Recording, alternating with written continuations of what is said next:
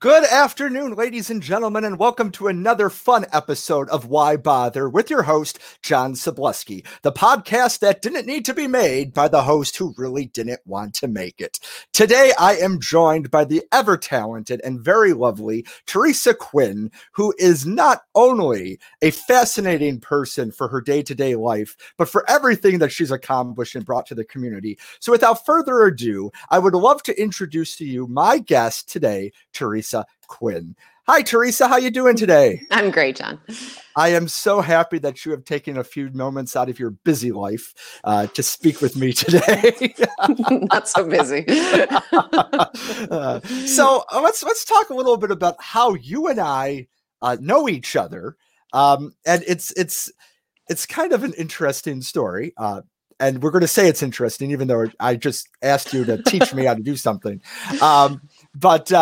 But so I want to say it's been 2 years that I've known you now. Mm-hmm. And it all started because I got hired as a great pretender to play keyboard in a musical at Kenmore East High School. And I remember the week after that show, I called you and I said, wow, that show really kicked my butt. I need some help in getting these skills together. And luckily you said, I'm up for the challenge. And I live to tell about it. And you live to tell about it, which says so much at either how good of a teacher you are or how bad of a piano player I am. So whichever it takes. But no, so it's been fun, and on and off for the last 2 years, I've come to get your assistance when I've gotten a piece of music that I don't know what they were thinking when they wrote it. So. So, Teresa, why don't we start talking a little bit about who you are, what you do, and how you got to be where you are today? Well, we don't have that much time, but so basically I am a musician that does a lot of things, and I make my living in a mix of things. I have a church job. I'm the music director at Lafayette Avenue Presbyterian Church. And I work in professional theater, and I own a dog. I work in professional theater. So I work quite a bit for Musical Fair Theater in Amherst, in Snyder, New York. And I work as a gigging musician, and I compose here and there and do some arranging. And I just try to make a living as a music teacher and a professional musician.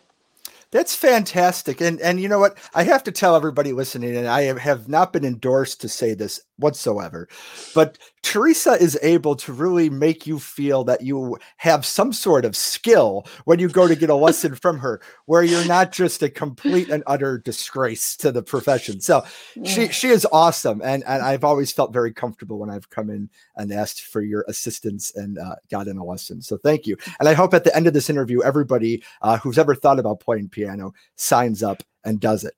All right. So you've lived, and I know this because we've talked about it, but you've lived in different areas of the country throughout your life. And music has been a very big part of those areas that you've lived in. So could you talk a little bit about the different places you've lived and how music really is a huge part of those communities? Mm-hmm. Well, I grew up in Buffalo. I grew up outside of Buffalo. I grew up in the town of Wales and went to Iroquois, which had some really wonderful music teachers who were, there were actually quite a few musicians professional musicians who grew up in that system and were inspired by the teachers there. I went to school at Indiana University and moved back to Buffalo for a while. And then I lived in Nashville, Tennessee.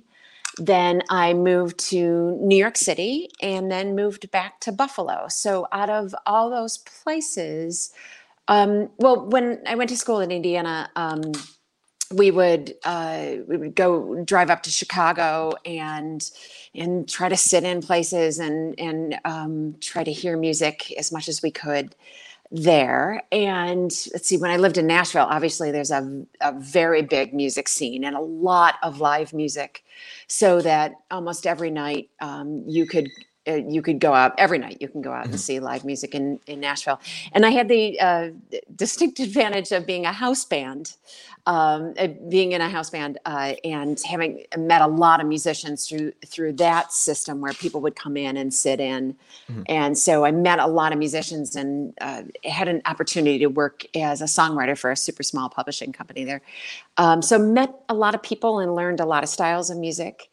Let's see, then moved back to Buffalo and worked in a bunch of different places and started working in musical theater. And well, actually, I'm sorry, I'm getting this all out of order. Back to Buffalo, then Nashville, then I moved to New York City and gigged with a very large, very Italian wedding band on weekends, which is a whole nother funny little story. And then moved back to Buffalo and have been just doing a little bit of everything since. But New York City is different in, when the square footage is much more expensive, the chances of having live music are a little less possible in, because restaurants don't want to give up that table space. So gigging in New York City is a very different situation, obviously, than it is in Nashville. So when you, as you're traveling and you're talking about these different avenues of music, was there one community that really stuck out to you that said, you know what, I just love being a part of this. This is the best music scene. I love everything about it. Which one of those would you say was probably the most influential to you? Oh, I think Buffalo would have to be, just because there's a pretty good amount. Hopefully it will return to that. There's a pretty good amount of live music. It's a situation that when I feel like I want a gig and I get on the phone and start booking things, it's pretty easy to find venues. There's an advantage in that I play a bunch of styles of music. So that makes things a little easier for me. And I play with a bunch of wonderful sets of musicians. So there's always those avenues, and there's just a lot of them here. And then of course the theater scene is pretty great. There are 20 some theater companies in this town. So there's always a chance to play in that setting. Yeah, so that's really cool. So we're going to talk a little bit about this in a minute, because you first brought up theater and you brought up other concert gigs, and I want to touch on that a little later on in this interview. But before we get all there, so you're traveling, and I know you play numerous instruments, just because I've talked to you about it. But what was piano your first instrument? Was that what you started with? Yeah. I was 5 years old, and someone gave my parents some electric keyboard, and it was all color coded. In fact, it took a little while for me to realize that music wasn't really organized in colors. What a shock that was. Right. So then I basically just wore that keyboard out, and my mom, there was a piano in the family that I think my mom grew up with it. And then that ended up in our household, and I just really drove my parents crazy. I think basically they ended up getting me piano lessons because they were so tired of hearing the same pieces all over. Like, oh my God, we got to change up this repertoire.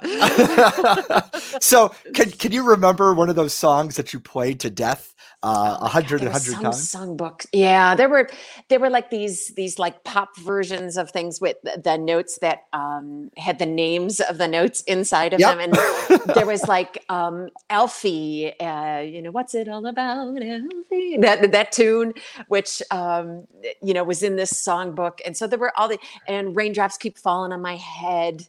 It was the 60s and 70s. So, it was those kind of tunes. And I think they needed some change. Oh, yeah. I mean, it's funny. So I started piano lessons in 8th grade. I got 3 lessons from my band teacher because I started saxophone. And I'll never forget this. He said, you're going to learn this book. And I took it home and I worked on it.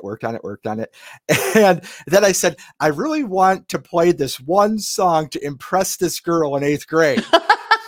So it really was just about a girl. It was, I've realized that throughout my life, just trying to impress the female sex has been the reason why I've done much of anything. I think that's really the grand mating force for most guitar bands. The most rock bands was really to impress a chick. So. Oh, yeah. I mean, because who wouldn't want to say, yeah, I do this, Oh my goodness. But that's great. So you started with piano. Now, when you move on to another instrument, were you self-taught? Did you take lessons? How did you do that? Yes. Let's see. When I learned to play the guitar, when I moved to Nashville, I realized that when you went to songwriting sessions, there was no piano there. So I had to learn to play the guitar. But when you start as a pianist, the interesting thing is the piano is very, very visual. And once you understand chords, then I looked up online or through a book or something. I don't really even quite recall. And just figured out how to play the guitar that way. But I'm really just a fence painter. That's what they call it in Nashville, where you just, you just strum chords. So sure. Yeah. But obviously being a pianist and understanding music made that a lot easier. So you said that when you would go to a session or something, there wouldn't be a piano. What was the reason behind that? Is that we just didn't have space for it, or that people didn't really write on that?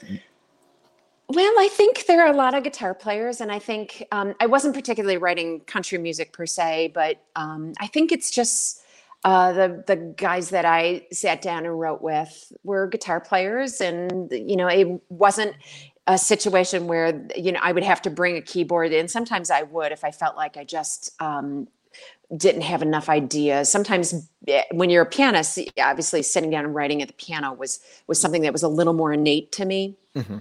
So that seemed a lot more comfortable. But it just, I think it's just not a lot of songwriters in Nashville. They just write on the guitar. And so, but that's good though. I mean, it taught me a lot about how guitar players were comfortable. I think when you spend time with musicians, when you learn to arrange for saxophone and guitar, you figure out what works best for them. And very often when I've had to arrange things at musical fair, we have this distinct possibility at musical fair because there are just so many talented musicians in this town that we have done a couple shows where the cast has been on stage and have been all musicians, and I've been hired to arrange shows for folks. So what I do is I just spend a little time with them and figure out what they're comfortable with, and literally write to spec for them. So that learning a little bit about the guitar was helpful in those situations. Very cool. And the guitar, saxophone, all those instruments that you talk about, there's something about a saxophone, man. Like it's just like, oh yeah. Seeing Bill Clinton blown away on a totally worked for him, didn't it? Tenor sax. So when I was in school, I took alto. And then I got to alto saxophone, and then high school came around and they needed tenor saxophones. And my high school band teacher said, you should really man up and play the man version. So I said, okay, great.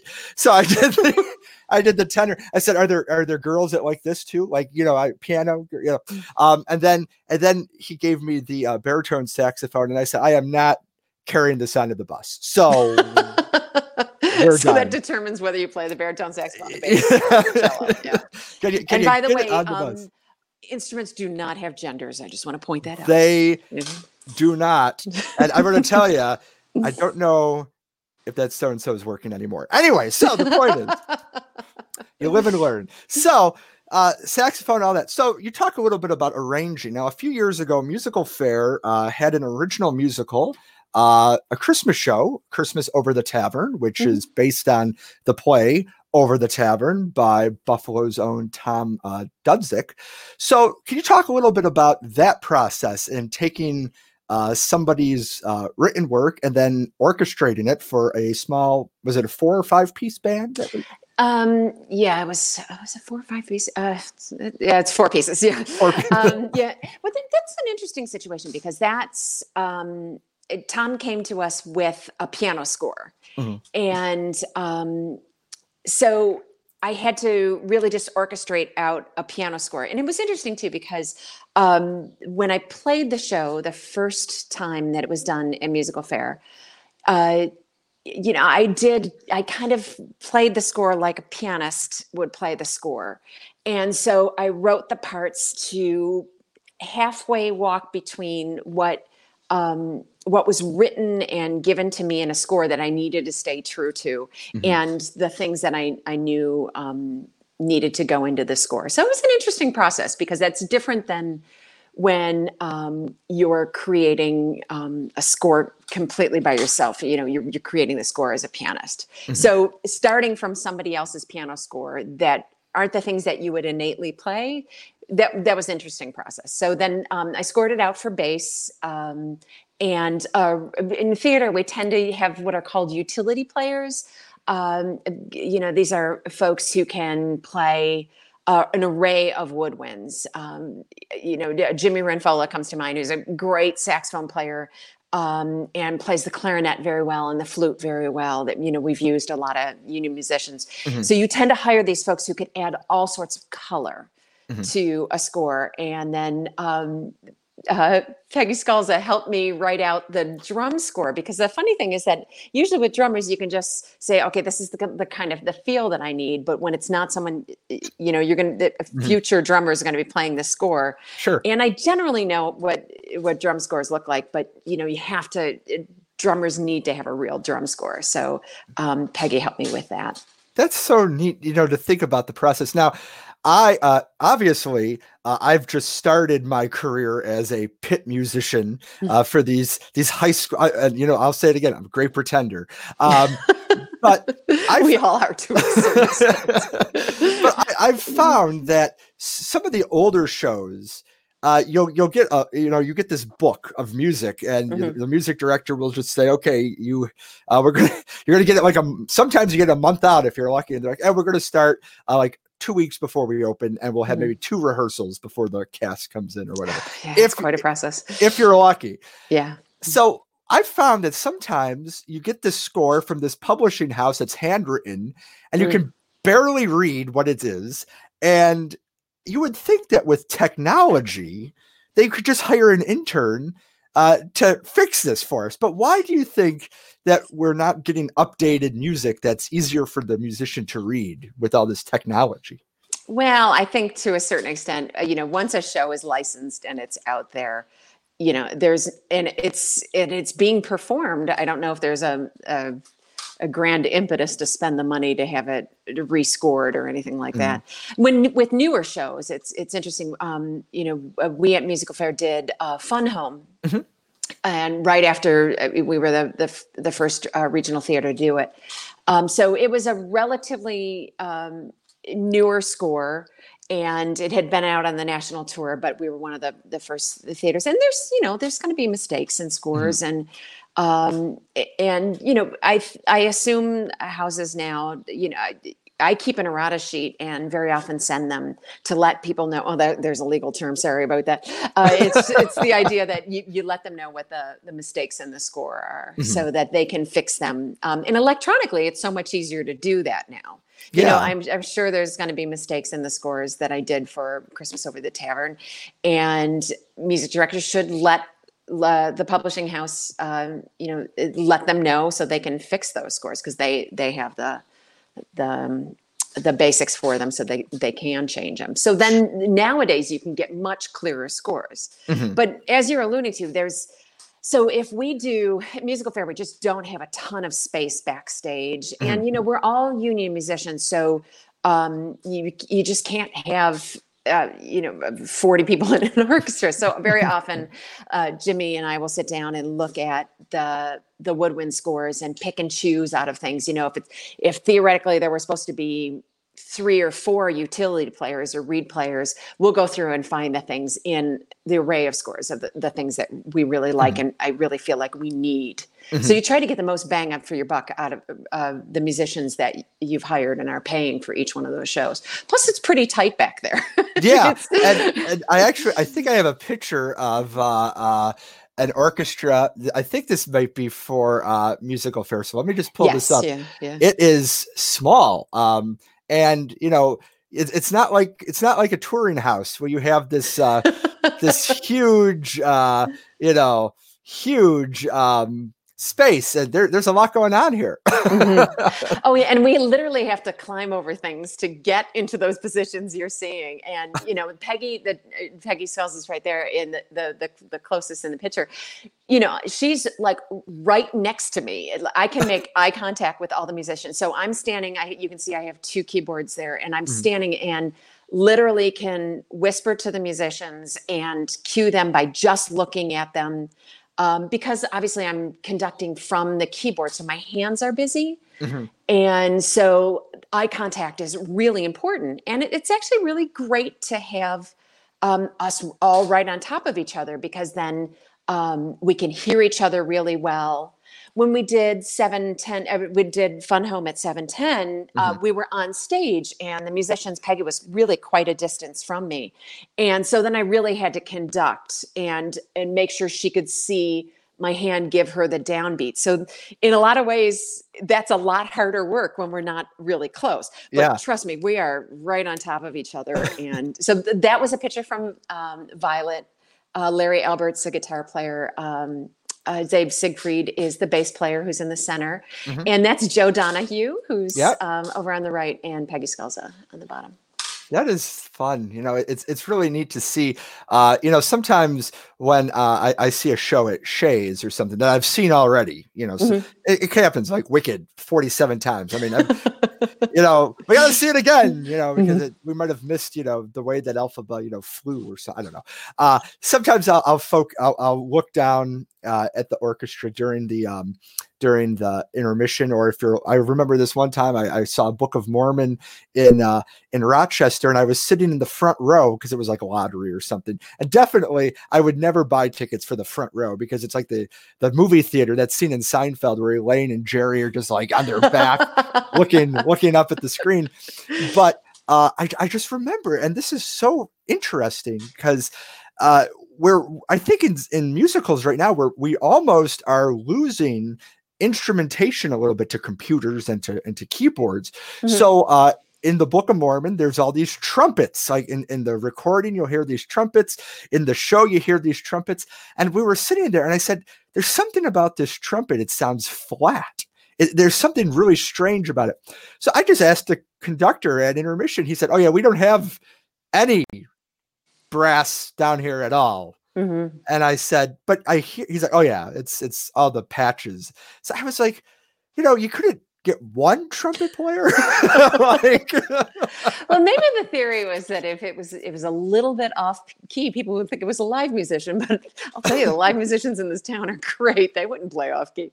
Not at all. And I'm like, not one. and well, you work that out over all the stops along a national tour. That's it's a lot of money. But there are houses. When you see shows at Shays, that there are a lot of local musicians that get hired just locally to play those, and they're great players, and they're folks that I work with at Musical Fair, and it's wonderful to hear, and you can tell the difference when it's live musicians. The funny thing is, when you look at that photo, you can see there's a tiny, tiny little screen that is right in front of me. And that's all we see of the stage. Now, since this point, we've gotten a better screen. This was like a 1980s, like computer screen. But it was great about it is that when it would go black on stage, I could see the stage. It would like flip. Things that are white or black, but I could see when the actors were in place. But that's all we ever see at shows. I often laugh when I get to actually go see theater and like, oh, this is what lighting and costumes look like. These people, running from either side of us. The musicians were kind of in the middle, and there's the wing space on either side, and you see these people fly by. And I never actually get to see Carrie Drose's beautiful costumes. I never get to see Susan Drose's beautiful wigs, because these people are a blur past me. And then I don't really ever get to see the shows. Sure. It's different. I mean, you might play a show, I don't know, 12, 15, 16 times, or, however long the run happens to be. Oh, man, at Musical Fair, we do 6 shows a week. 6 shows. Weeks, yeah. So, okay. So my math was a little off, but it's a lot of shows. A lot of shows. And I've noticed this. So I usually get hired to play like a high school show. That's usually maybe 3 or 4 performances. I tell you, usually after the 4th performance, like, I am done with this show. I don't like, like, so how do you, as a musician, that, there's really not necessarily too much room for freedom in a musical, because, you have to hit that cue. You gotta hit that mark, and people are expecting the actors have learned to understand a certain sound or cue system. So how do you make it so that you don't want to just, walk into the ocean? Well, I love playing 6 shows a week, but it really just also, it depends on the show, but our job is to be as absolutely consistent as possible. But I hate to say it, but actors have been known to skip some measures and things happen on stage. And we're pretty fortunate at Musical Fair that we have tons of runs before a show opens. But so to kind of get all those quirks, but it's about living in the moment. So you're constantly trying to listen to live in the moment and to keep that ensemble together. And so really, once a show starts, I'm not bored. There are a couple shows that if they're not musically demanding, then I can, sometimes, get a crossword in or something, but, or do a little legal work or something. But mostly it's really about just trying to be as consistent as possible. And, musicals, some of the shows we've done, I think of shows like Sweeney Todd, another one of my favorite shows to ever play that I could play every day until I die would be In the Heights. Shows like that are musically demanding. You just can't wait to show up and play it again. And, Fun Home was definitely a show that I could play every day until I die. Well, it would have to be fun because it's in the title, right? And in a lot of ways, that is a tough show for so many other reasons. That was a show, there were a couple moments in that show that I never, ever got through without losing it. And in fact, I had posted something on social media afterwards about I never got through Michelle Benson's tune, the Mother's tune, without crying. And people in the cast, including Michelle, and in the orchestra said the same thing. I mean, we're living in the moment as much as the actors are, and as much as the audience are living in it and experiencing it. And man, it would give me every flipping time. Oh my God. Well, that just is a testament to how vested you are as a musician, and how important the musicians are to forwarding the story. I mean, I think that sometimes people forget that just because there may be 20 people on stage, sometimes, some of these shows have maybe 5-6 people that are playing the music, sometimes more. And then there's people backstage doing it. So it's a huge effort. Oh my goodness. Yeah. And it's really not just, we're just not focusing on the people singing and dancing. There's a lot of work that's happening throughout that entire thing, Yeah. And the stage managers and the house folks and the sound folks and the lighting. And there's just an awful lot going on. I have a kitten that just will not leave my older cat alone. They're wrestling upstairs. You're wondering what in the world's going on in my house. I realize this happens now to people when Zoom meetings. It's the new normal. It's the new normal. So we're talking about this, orchestra. Maybe people understand. You always see people walk down if you're able to see the orchestra and look at what's going on down there. I think that there's an inherent fascination about that. But does it ever surprise you that you're able to have, I don't know, let's just make it an even number. Let's say 75 people. That's an odd number, but let's just say 75 people working together on any given time to make a show happen. And somehow or other, all 75 people are able to work together so that a cue isn't missed, so that the music starts, so that the lights go up. It's just fascinating that is something that we as human beings, as flawed as we are able to manage. It's fascinating.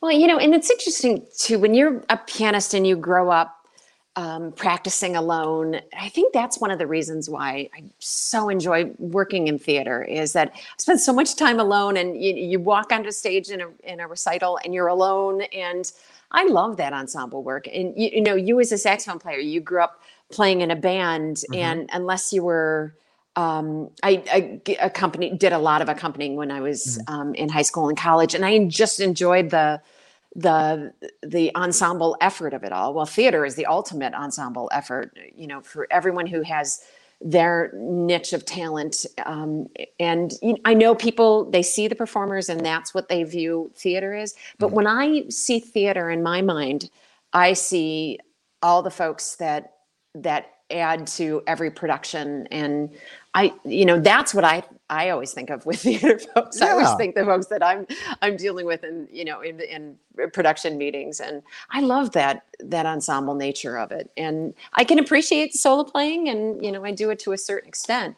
But man, there's just nothing like theater. Yeah, working with it, and it's every performance is going to be different, no matter how together it is. It's great. And I definitely love it. And as a teacher, and you're a teacher as well, but it's something about seeing people that you've worked with. So now I don't necessarily teach theater at school, right? But I work with and as an art teacher, you'd think I'd be doing more with the set, but I always get asked to play in the pit. I don't. I guess they just go. You can do both. I can do both. Painting and playing at one time. But it's. I just know that I get a huge appreciation when that opening night, the curtain call's going, the kids are getting the applause, and you, even though you didn't directly see it, but you see someone that you were there with through that whole time succeed. It's a really cool thing. So I enjoy that about teaching piano too. I teach piano and voice, and it's watching kids over their first recital and setting up, trying to get them ready for that first recital, and I'm just so proud watching that process. And you must feel that too. I mean, it's tough for the musicians too, because they're hired, they're not really part of that whole rehearsal process. Yeah. They're hired in Tech Week, and you can see, I'm sure, as a musician hired in the Tech Week, the improvement over the course of the week before it opens. And yes. Man, sometimes you're not too sure it's going to come together. I played a show a year and a half ago, and we had to vamp this entrance, and I don't know what was going on, but backstage every night it was like a 4-minute vamp. I'm like, what are we doing here? And I thought about that too. I was like, it doesn't matter what you do. Humans are also humans. And this is why you can't have recordings for the musicals, because things happen, as they say. Oh, that's so funny. So let's talk about you as a musical director, or a music director for a musical. So do you remember the first show you ever music directed? Oh gosh. Well, for years when I taught in high school, I taught at Mount St. Mary and the Buffalo Seminary, and I taught for a little bit at Cardinal O'Hara. I had worked with kids getting, obviously playing the musical and music directing. But my first professional show I did for BUA. It was a very successful production of My Name is Alice. And I got the gig because Michael Hake, who was a music director that I went to high school with Michael. He had referred me to the gig because they needed a female music director, and I was on stage for the show, and it was a show of vignettes about women, and so they needed a female music director. And then I had worked with Michael Hake and played second keyboard for a lot of shows at Musical Fair before I left for Nashville. So those were my first professional shows. And it's I was helping Randy clean out his basement, and I found the canceled checks for those first couple shows I played for him in Musical Fair, and then the early 1990s. I think it's okay to get rid of those now. I think the money has changed the accounts. I was very happy to see that my signature had remained the same when I saw where I endorsed them. So, the only thing in my life that's been consistent. Oh, the signature, that's great. So you've done that. Now, I like to, when I play a show, I usually do keyboard 2 or 3. It's never, I never play the big part, because that's for the good people. So I thank you for laughing at these terrible jokes.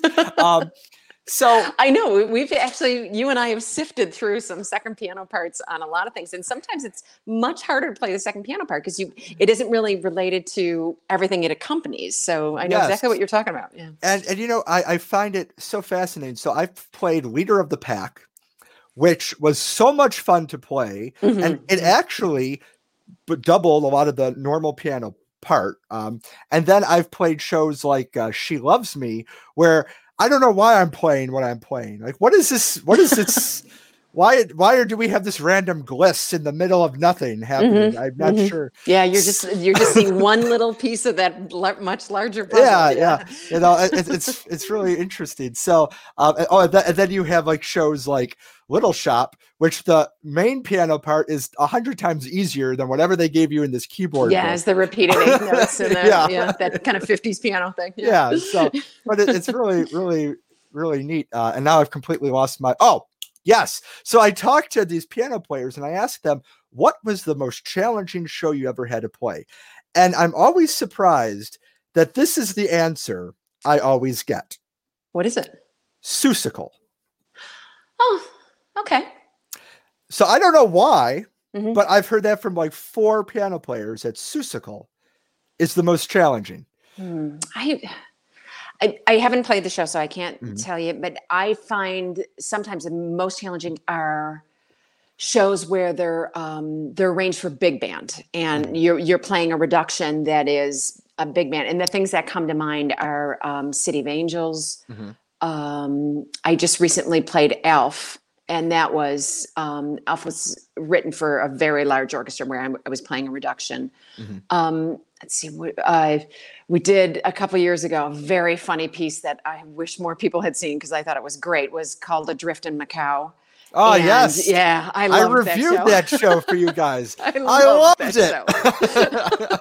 The cast was wonderful, and the music was just. We as the musicians just loved it, and we had a lot of fun with it. So, but that was another show where it was as a pianist, I'm playing a reduction. But probably the most demanding show for musicians might be Sweeney Todd. I mentioned earlier In the Heights because Lin-Manuel Miranda had on purpose made sure that every different style of Latin music was represented in the Heights. And as a pianist playing those Latin octaves is just so much fun, but a pretty challenging score. Sure. Sure. So that's interesting, you know, and In the Heights, I remember seeing that at Musical Fair, and that was phenomenal. And that was actually the first time that I had ever been introduced to Lin-Manuel because he had written that, and that he did very well with, and then obviously would go on to do Hamilton, and then now movie music for Disney. So he's definitely taken off, and that's so. He's got a big future. He's got a big, you know. I sure hope that this musical career of his lasts. You know, it's right up there with. I sure hope Paul McCartney still has what it takes. You know, I mean, it's hard. Well, we're looking forward to it. There was an opportunity to do In the Heights again, and hopefully after all of this is over, we'll have a chance to do that show again because, man, it is just a fun show to play. Yeah, and it was fun for the audience too to be to see with that. So let's talk a little bit about these pictures that you've submitted with us today. And now you said earlier, not only do you do theater, but you also have a whole bunch of. At any given week, I feel like I could, you know, before pre-COVID, I could see Teresa playing or talking about like 37 concerts in a Saturday. So it's amazing how many that she's done. So let's talk a little bit about what we have here. And here it goes. Okay, sorry. So what's happening here? Oh, okay. So this is I have a group that's very, very flexible, and we do a whole bunch of styles of music. And sometimes it's the Teresa Quinn trio, sometimes it's a quartet, sometimes it's 8 of us, depending on what the gig is. So that's the tremendous trombonist Phil Sims and Jim Baum. That's Nick Corallo, who we are common friends with. Oh yeah, yeah. And you can see that was the 8th grade piano teacher, by the way. He said, "So what do you want to learn?" Yeah, Nick is a wonderful guy and a really great drummer. And you can't see off to the right, but you can see them in other pictures. Are two female singers that I often work with. Mhm. Annie Deck Miller and Stephanie Bax. So this was curtain up one year, and outside, and it's sometimes it's an outdoor gig, and sometimes it's a really small bar, and sometimes it's very large places. Mhm. So everything's interesting, and all different styles of music, and it's just great as a musician to be able to play all sorts Yeah. of stuff. Yeah. What do we got going on here?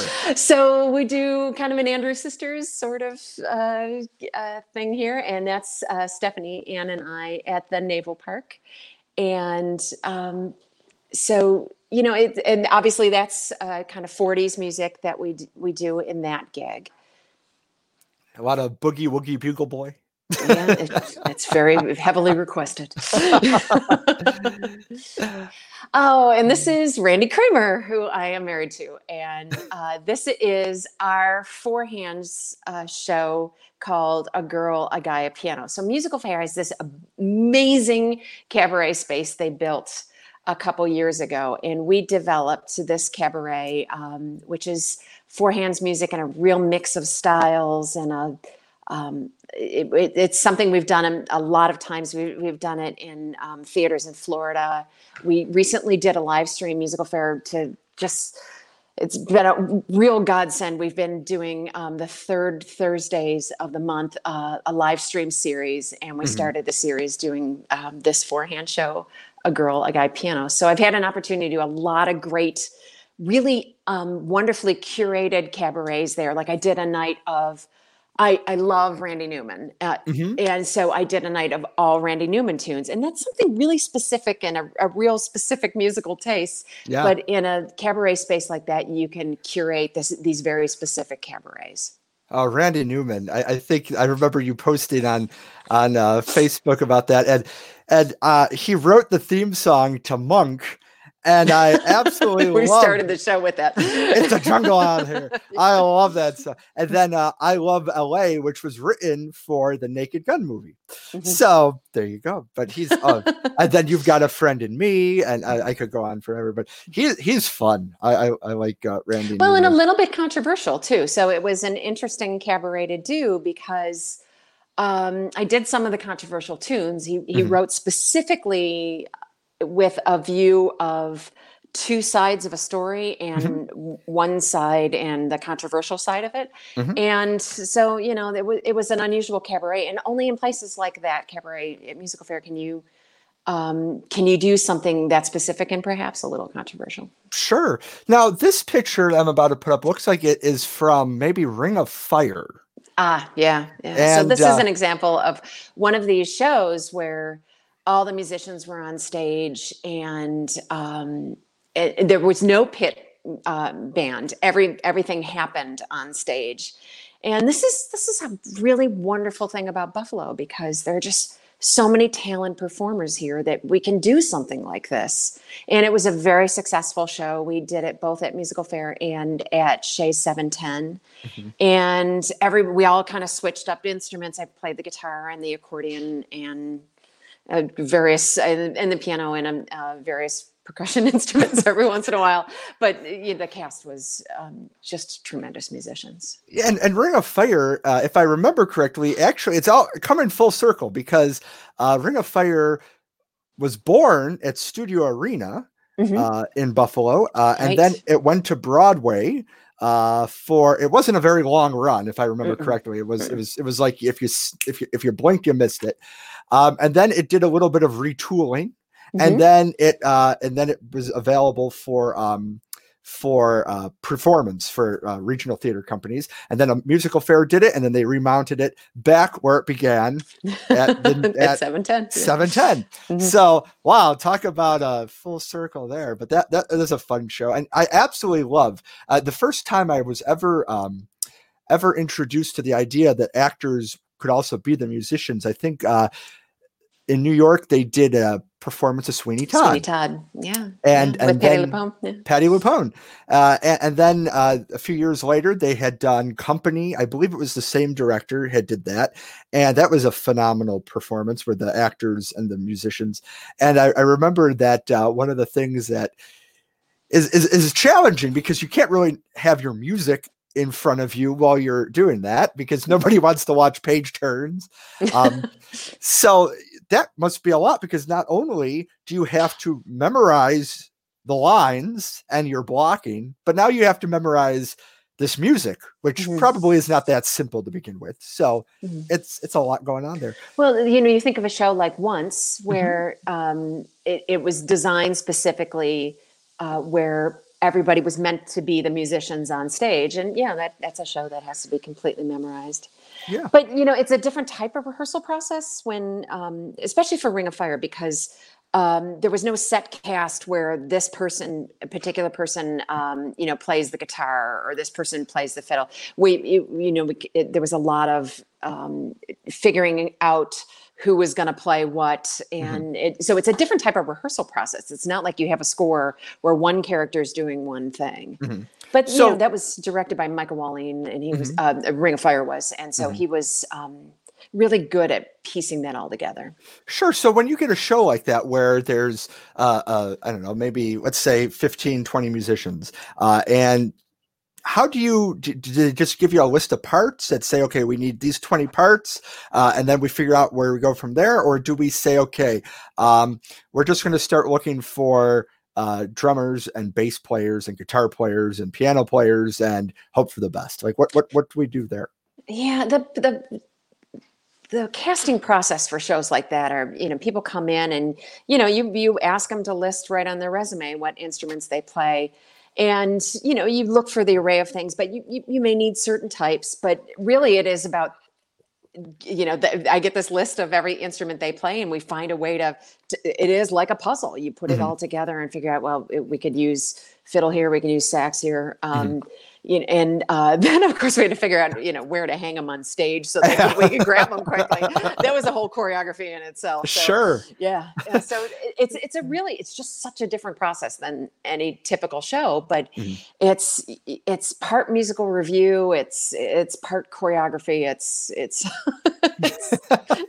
a process. It's a whole lot of stuff going on, but unfortunately you probably didn't have any, bass, baritone saxophone players because they didn't want to put it on the bus. Well, in that case, if we could just find someplace to hang it, so that was the biggest problem for the whole thing. Yeah. Well, thank you very much. So, Teresa, if somebody wanted to take piano lessons or voice lessons with you, how did they go about doing that? Well, they would just get in touch with me. So on Facebook, I have a page that is the Teresa Quinn Piano and Voice Studio. I also have a website that's teresaquinn.com. And you can just get a hold of me that way. And, if you want to see where I'm playing, it's listed on there. And you can also go to musicalfair.com and hopefully we have a new season that will be up and running soon. We're working very hard to deal with the new rules of the game here. So I can't really tell people exactly what it's going to look like, but we have another season coming up and we'll be there for the next 30 years. They just celebrated their 30-year anniversary. That's great. I'm going to be celebrating my 30-year anniversary in February. Well, thank you very much for joining me today, Teresa. Why don't you just stick around for a second? I'll talk to you when we close off. Today, I was very lucky to have my piano mentor, Teresa Quinn, join us today for a great episode of Why Bother. I am very, very happy that she was able to join us today. Please, if you enjoyed the show today, like and subscribe to Why Bother on Facebook and on YouTube. We would like to say special thanks to this month's sponsor, Krutinger Puppets. And we are now available on Spotify, Breaker, Google Podcasts, Pocket Cast, Radio Public, and Anchor. I'm your host, John Sobleski, and this has been another episode of Why Bother.